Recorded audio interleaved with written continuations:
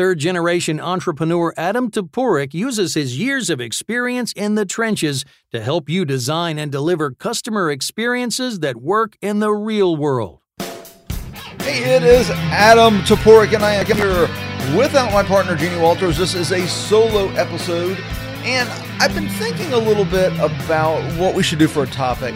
And I realized that Jeannie and I had mentioned the peak end rule in a number of episodes, but we really never got into what it is or why it's important. And this is something I actually cover in one of my keynotes and some of my trainings. My keynote on Hassle, from Hassle to Hero, paving the way for positive emotions. And you're going to see how that ties in. So I thought we'd do a quick little dive into the peak end rule, what it is, why it's important, and just giving you better context around it. So what is the peak end rule? The peak end rule is pretty much how we remember experiences. And the first principle is this: understanding that the experiencing self and the remembering self are not the same. And what matters for our customers, for us as we go through experiences, is truly what we remember about the experiences, not necessarily how we felt.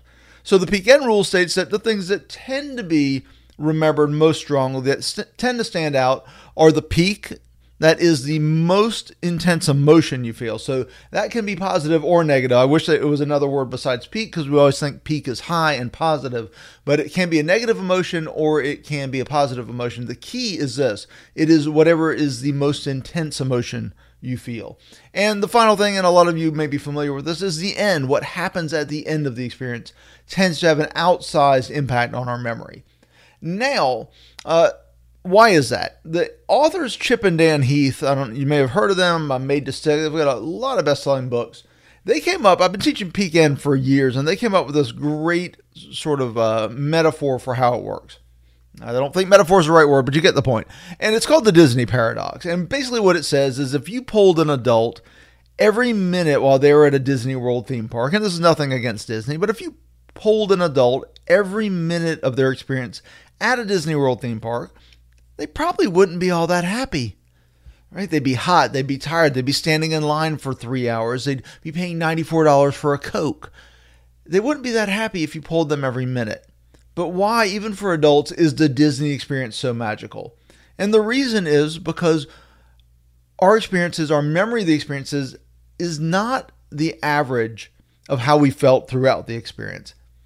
It is defined mostly by that peak in that end. And that is the Disney paradox. And that's why when we look at customer experience, when we look at how, one, we can design proactive, positive experiences, but how we can also work to prevent negative experiences, keeping the peak end rule in mind can be very useful in that quest. Because when we're looking at creating that peak emotion, can we design it in? Can we take charge of it?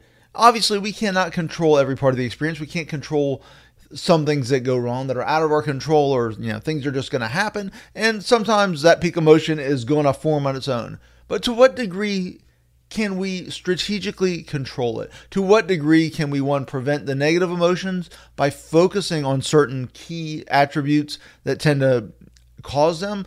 Disrespect, things that come from our human teams, from our human parts of the experience, right? From our team members, hassle, which is why this relates to that speech I told you about, my Hassle to Hero speech.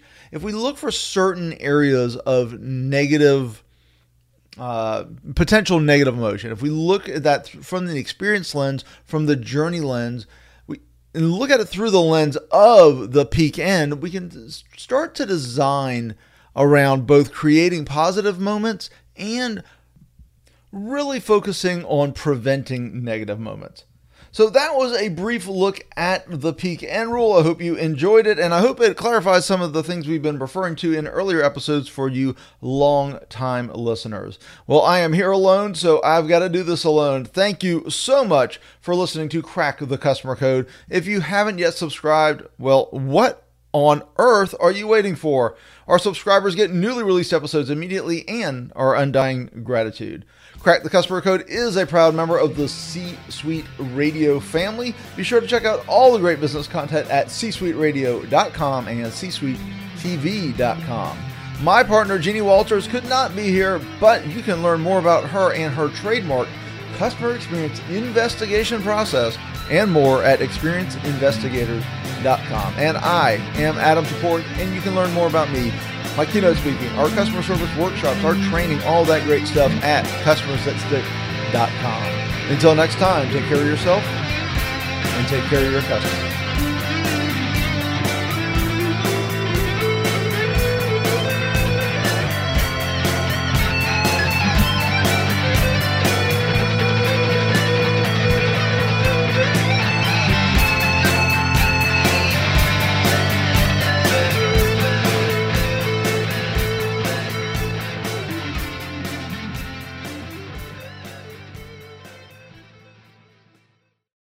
This podcast is a part of the C-Suite Radio Network.